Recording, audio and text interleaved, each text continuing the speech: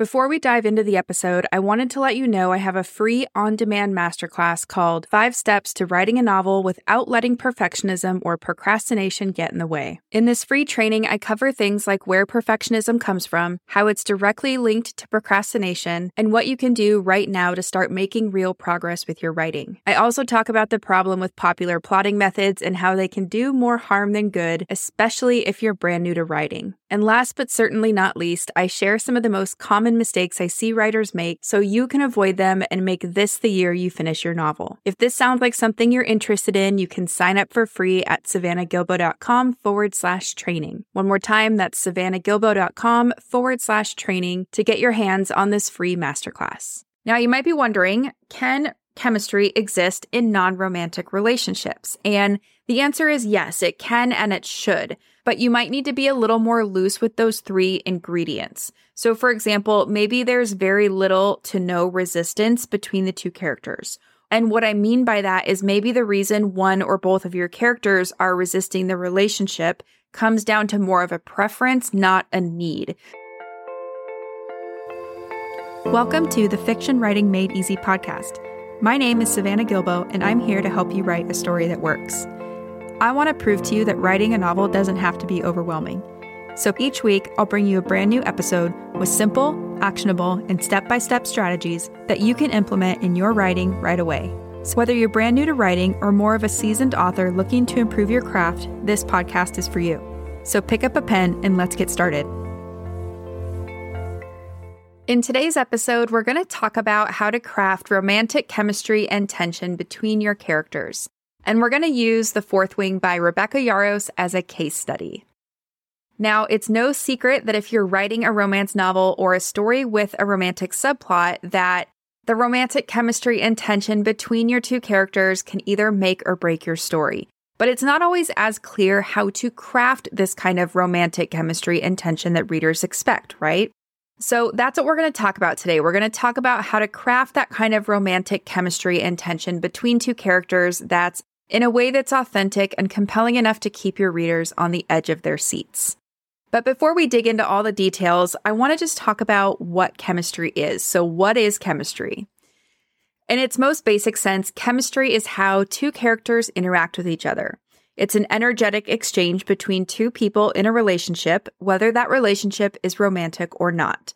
So on the surface, I think we know what chemistry looks like, right? It could be dialogue that flows well, so teasing, witty repartee, and things like that. It could be using affectionate nicknames with each other, middle names, pet names, whatever you want. It could be really feeling that physical attraction or signs of that physical attraction, so lingering stares, special smiles, and things like that. It could be 2 characters reminiscing over a shared history, so maybe they went to the same grade school or share a lot of the same memories. Or it could be just 2 characters that are comfortable in each other's physical space. So, one character reaches out and adjusts the collar of the other character, or they don't mind sitting close to each other, things like that. This is what chemistry tends to look like, but none of these things make chemistry. So they are more a result of chemistry. So what we're going to talk about today is how to create that kind of chemistry that makes these physical manifestations of chemistry possible. Okay, so the very first thing we need to do when creating chemistry between 2 characters is we need fully fleshed out characters with their own goals, motivations, and inner obstacles. And that's just because flat or boring characters who are underdeveloped are never going to light up a scene no matter how many tricks you pull. Now, I'm not going to go into all the details about how to craft a compelling character, but I do have a podcast episode for you to go check out if this is something you need to work on. So that's episode number 7. It's called 5 Questions to Help You Write Better Characters, and we will link to that episode and that blog post in the show notes. Okay, so once you've done the work to develop and flesh out your characters, then it's time to capitalize on opportunities for opposition and or harmony between your characters. And this is really important because chemistry between 2 characters is never static. It's an ever-shifting dynamic of opposition and harmony. Think about it like this. Even when characters are fighting, there's always some kind of balance or a give and take or a push and pull. So when there's good chemistry, each character gives as good as they get, which can result in a certain measure of respect regardless of their overall feelings towards each other. So once you've done the work to flesh out and develop each character, I want you to look for opposition and harmony in these key areas. Number one, their goals and or motivations. So look for areas where they're opposing each other in their goals or motivations and or where those are in harmony. You can also look for opinions about relationships, so whether that's romantic relationships or not. So are they in opposition about these opinions about relationships, or are they in harmony?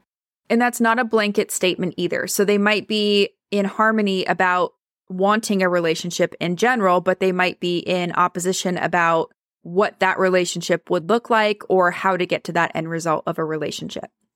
You can also look in areas like communication and or their confrontation style. So, is one a good communicator and the other is not? Does one like confrontation and the other one does not? Things like that. You can look at the amount of power and or control each of them have. So a really easy example of this is if one of them is a supervisor and the other one's a subordinate, right? One has more power and control than the other. And then you can also look at each character's expectations of themselves, others, and or situations. And this is a really good one. So where are your characters in harmony and where do they oppose about their expectations of themselves, others, and or situations? In these 5 categories I just gave you, this is a really great place to start when brainstorming how your characters will show up on the page and interact with each other. So once you've done some of that brainstorming, you can then play with traditional character archetypes to, surprise and delight readers and to create some opportunities for chemistry. So consider how your characters can push against each other's assumption of the other person, only to be met with resistance when those assumptions are subverted. So I'll give you an example because I know that sentence was a mouthful. So Mr. Darcy in Jane Austen's Pride and Prejudice is the traditional love interest, right? That's the archetype or the role that he's playing in the story. But he is a bit standoffish and he's a bit surly, right? So Elizabeth assumes, he's going to act like all the other wealthy gentlemen she's met, and she's going to judge him accordingly, of course, but she is wrong about him. And it's this realization that forces her to grow and change and eventually open her heart to Mr. Darcy. So I love this example for how the characters can kind of push against their assumptions of each other only to be met with that resistance when those assumptions turn out to be true. And this is really important because unexpected behavior requires a new response. And this is what's going to help your characters grow and change. Okay, so everything I just covered from, fleshing out your characters' goals, motivations, and inner obstacles to looking for areas of opportunity and harmony within how these two characters interact and within their relationship, and then to playing with traditional character archetypes to kind of surprise and delight readers and create opportunities for chemistry. This is kind of that foundational work, right? So once you've gone through kind of these 3 mini steps, what we're going to look for next are 3 ingredients that will help you create sizzling character chemistry. So with all of this character work, what you're ultimately looking for when crafting chemistry between characters are 3 ingredients. Number 1, vulnerability. Number 2, desire. And number 3, resistance. Okay, so when I say vulnerability, I'm referring to the willingness to show emotion or let one's weaknesses, insecurities, fears, and or hopes and dreams be seen by another person. Okay, so that's number 1. When I talk about desire, I'm referring to the strong feeling of wanting to have something or wishing for something to happen. And since we're talking about relationships, we can say of wanting something to happen or wishing for something to happen with another person. And then finally, number 3, resistance. When I say this, I'm referring to the refusal to accept or comply with something or the attempt to prevent something by action or argument. So we want to identify the vulnerability, the desire, and the resistance that's occurring between these 2 characters. If you can identify how your characters will be vulnerable with each other, what they like about each other, both physically, mentally, and emotionally, and their reason for not wanting to be together, this is what's going to help you create the push-pull dynamic that makes for really great on-the-page chemistry. Now, to bring all of this to real life, because I know we just talked about a lot, I wanted to look at a case study. So I chose Fourth Wing by Rebecca Yarros because I think there is some really great character chemistry in this story. So in this book, the protagonist, her name is Violet Sorrengail. She has two love interests. One of them is named Xaden Ryerson, and the other is named Dain Atos. Her relationship with Xaden is the primary focus of the romantic subplot, but Violet has a history with Dain, which is briefly explored once she enters the writer's quadrant. And if you're unfamiliar with this story, I recommend just pushing pause really quick and Googling Fourth Wing by Rebecca Yarros just to read a quick summary. Okay, so we're going to look at Violet and Xaden first, and we're going to identify the vulnerability, the desire, and the resistance that exists between the two of them, okay? So in terms of vulnerability, Xaden acknowledges that Violet has a disability, and because of that, she lacks physical strength. She also hasn't trained physically as much as the other people in the writer's quadrant have, so she is at a disadvantage, and Xaden sees and acknowledges this. On the other hand, Violet sees Xaden sneaking out and meeting with other rebels, so pretty early on, she's privy to a really big secret. And as the story progresses, she learns more and more incriminating information about Xaden that could really get him in trouble and probably would result in his death. Okay, so all of this adds to the vulnerability that exists between Violet and Xaden. Now, if we look at the desire factor, right, Xaden is a hot guy, he's powerful, he's mysterious, and for some reason, he seems inclined to help Violet train and get stronger despite the history between them.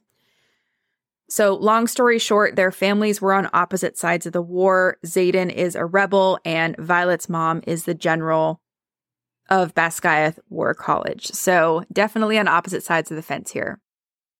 On the other hand, Violet is beautiful and she's cunning and she has a strong sense of honor, which really appeals to Xaden. And for some reason, she seems inclined to keep Xaden's secrets, again, despite their shared history. So all of this kind of adds to and increases that desire between them. Now, looking at the resistance between them, there's kind of a lot going on here. So Violet believes that Xaden wants to kill her because of their shared history of growing up on opposite sides of the war. Plus, this is something her sister has literally told her. So she says, Xaden will kill you when he sees you. And then on the flip side, Xaden believes that Violet will be like her mother and her sister, and he lacks evidence otherwise. So he thinks that Violet is going to follow in the steps of her mom and sister and, be a part of the group that has subjugated his people and that killed his father. Plus, Xaden is a wing leader and cadets are off limits for romantic relationships. So all of this adds to the resistance between the two characters. Now, given all of that, I want to read you a passage from Fourth Wing by Rebecca Yarros where we see Violet and Xaden together. So it says, even the diagonal scar that bisects his left eyebrow and marks the top corner of his cheek only makes him hotter. Flaming hot, scorching hot, gets you in trouble and you like it level of hot. Suddenly, I can't remember exactly why Mira told me not to mess around outside my year group. And then later on that same page, it says, good gods, I don't even reach his collarbone. He's massive. He has to be more than 4 inches over 6 feet tall. I feel exactly what Mira called me, fragile. But I nod once. The shining onyx of his eyes transforms to cold, unadulterated hate. I can almost taste the loathing wafting off him like bitter cologne. Violet, Rhiannon asks, moving forward. You're General Sorrengail's youngest. His voice is deep and accusatory. You're Fen Ryerson's son, I counter, the certainty of this revelation settling in my bones. I lift my chin and do my best to lock every muscle in my body so I don't start trembling. He will kill you the second he finds out who you are. Mira's words bounce around my skull and fear knots in my throat. He's going to throw me over the edge. He's going to pick me up and drop me right off this turret. I'm never going to get the chance to even walk the parapet. I'll die being exactly what my mother's always danced around calling me, weak. Now, when I read that passage, what do you feel and what do you notice about the interaction between Violet and Xaden? Did you see how Violet immediately feels a physical attraction to him, but then kind of slowly pieces together who he is and how powerful he seems to be? and how Xaden does not kill Violet the second he sets eyes on her. Right? So without understanding that vulnerability, desire, and resistance that exists for both Violet and Xaden, it would be hard to write a scene like this and to evoke these thoughts and feelings in the characters and the readers. So it would be hard to write this kind of chemistry and tension. Now, I want to look at Violet's other semi-love interest, Dain Atos, and we can do the exact same exercise to understand their chemistry and sometimes their lack of chemistry. Okay, so first up, we're going to look at the vulnerability that exists between them. Now, Dain knows about Violet's disability because he grew up with her. He also knows that she's been training for the scribe quadrant and therefore assumes she's not qualified to be a writer. On the other hand, Violet believes that she does need protection and she allows Dain to provide it despite jeopardizing his place amongst the writers. Okay, so all of this adds to the vulnerability that exists between the two. Now, in terms of desire, we know that Dain is also attractive and that he's very familiar to Violet. Plus, it's clear he wants to keep her safe. On the flip side, Violet is a reminder of home for Dain. She's pretty and she makes him feel strong and important. So all of this adds to the desire between the two. Now, in terms of resistance, Dain is Violet's superior, which makes a romantic relationship technically off limits. But more importantly, as Violet grows and changes, Dain's words and actions start to hold her back. So this creates a lot of resistance on her end, and plus her feelings for Xaden are growing over the course of the story, which also adds to the resistance. Okay, so now I want to read you a different passage from Fourth Wing by Rebecca Yarros, and I want you to notice what you feel and just what you see in this passage. And I want you to ask yourself whether this would be possible if we didn't know the vulnerability, the desire, and the resistance that existed between these two characters. Okay? So it says, I stare at Dain, at the scar that defines his jaw and the hard set of his eyes that are familiar and yet not. What? He asks. The voices around us grow louder and there are more footsteps coming and going. You bonded a dragon. You have powers I don't even know about. You open doors with magic. You're a squad leader. I say the sentences slowly, hoping they'll sink in, that I'll truly grasp how much he's changed. It's just hard to wrap my head around you still being Dain. I'm still me, his posture softens, and he lifts the short sleeve of his tunic, revealing the relic of a red dragon on his shoulder. I just have this now. And as for the powers, Kath channels a pretty significant amount of magic compared to some of the other dragons, but I'm nowhere near adept at it yet. I haven't changed that much. As for lesser magic powered through the bond of my relic, I can do the typical stuff like open doors, crank up my speed, and power ink pens instead of using those inconvenient quills. Okay, so what did you notice about the interaction between Violet and Dain? Did you notice how Violet is kind of keyed in on certain aspects of his physical appearance? So things like the scar that defines his jaw and the hard set of his eyes that are familiar and yet not. And how Violet seems to be a little bit in awe of her best friend now that he's a dragon rider. And then even Dain, he works really hard to reassure her that he's still the same Dain that she had a crush on before he left. Now, again, without understanding the vulnerability, desire, and resistance that exists for both Dain and Violet, it would be hard to evoke these thoughts and feelings in the reader. So personally, I think this is a really great example of how to write chemistry and tension between two characters and also how to craft a love triangle, even if that love triangle kind of disassembles pretty early on in the story, or at least in this particular example. Now, you might be wondering, can chemistry exist in non-romantic relationships? And the answer is yes, it can and it should, but you might need to be a little more loose with those three ingredients. So for example, maybe there's very little to no resistance between the two characters. And what I mean by that is maybe the reason one or both of your characters are resisting the relationship comes down to more of a preference, not a need. So instead of needing to resist the relationship for something like survival or, whatever it is, maybe it's just a preference that if they had their way, they wouldn't be in a relationship because of XYZ.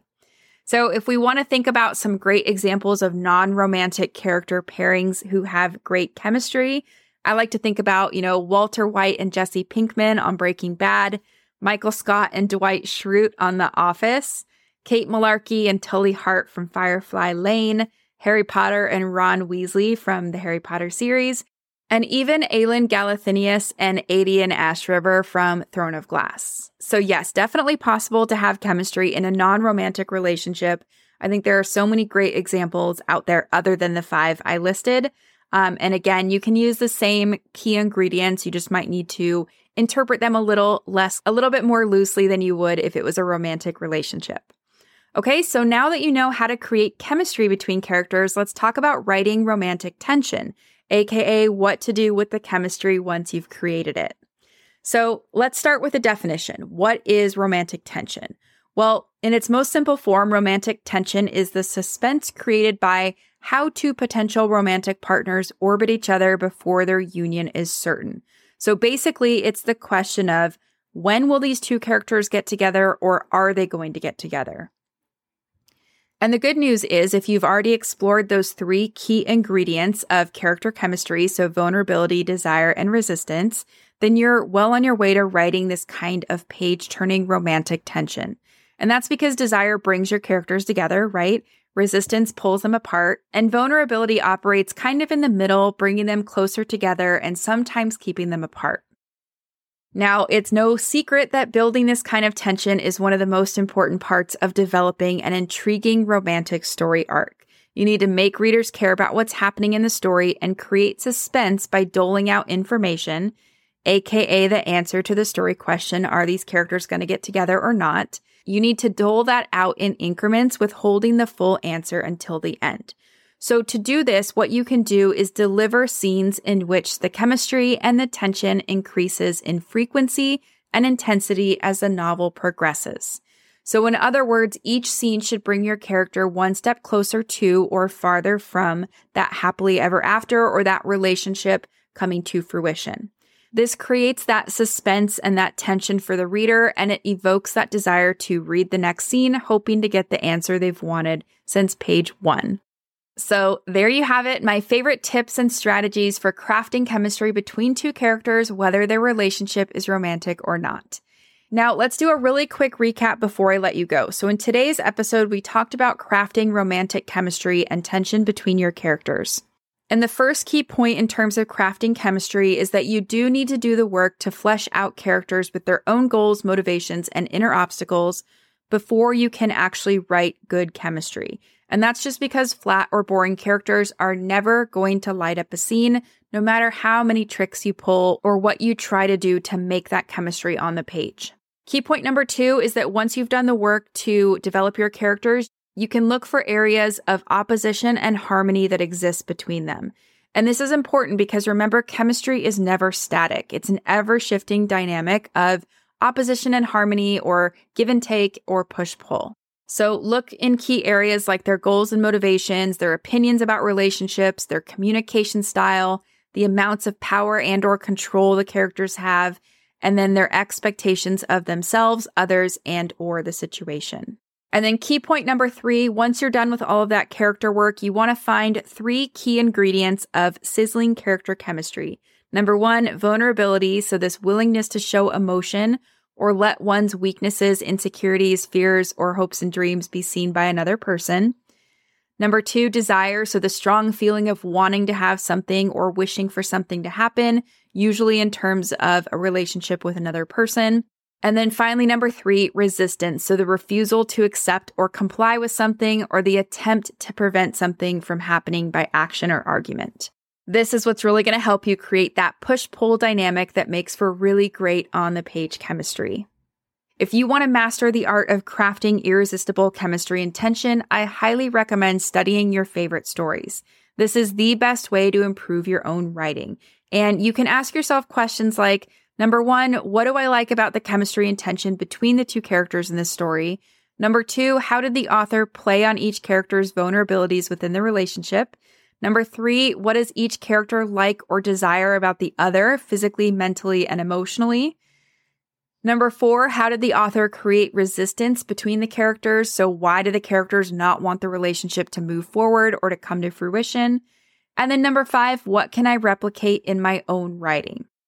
I think if you study enough stories, you'll start to see patterns in the stories that you like and that really stand out to you in terms of having good romantic chemistry and tension. And then you can apply your learnings to your own writing and level up your story that way, which is pretty fun. So that's it for today's episode. As always, thank you so much for tuning in and for showing your support.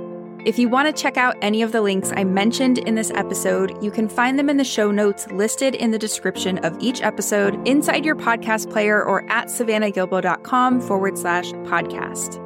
If you're an Apple user, I'd really appreciate it if you took a few seconds to leave a rating and a review. Your ratings and reviews tell Apple that this is a podcast that's worth listening to. And in turn, your reviews will help this podcast get in front of more fiction writers just like you. And while you're there, go ahead and hit that follow button because there's going to be another brand new episode next week full of actionable tips, tools, and strategies to help you become a better writer. So I'll see you next week, and until then, happy writing.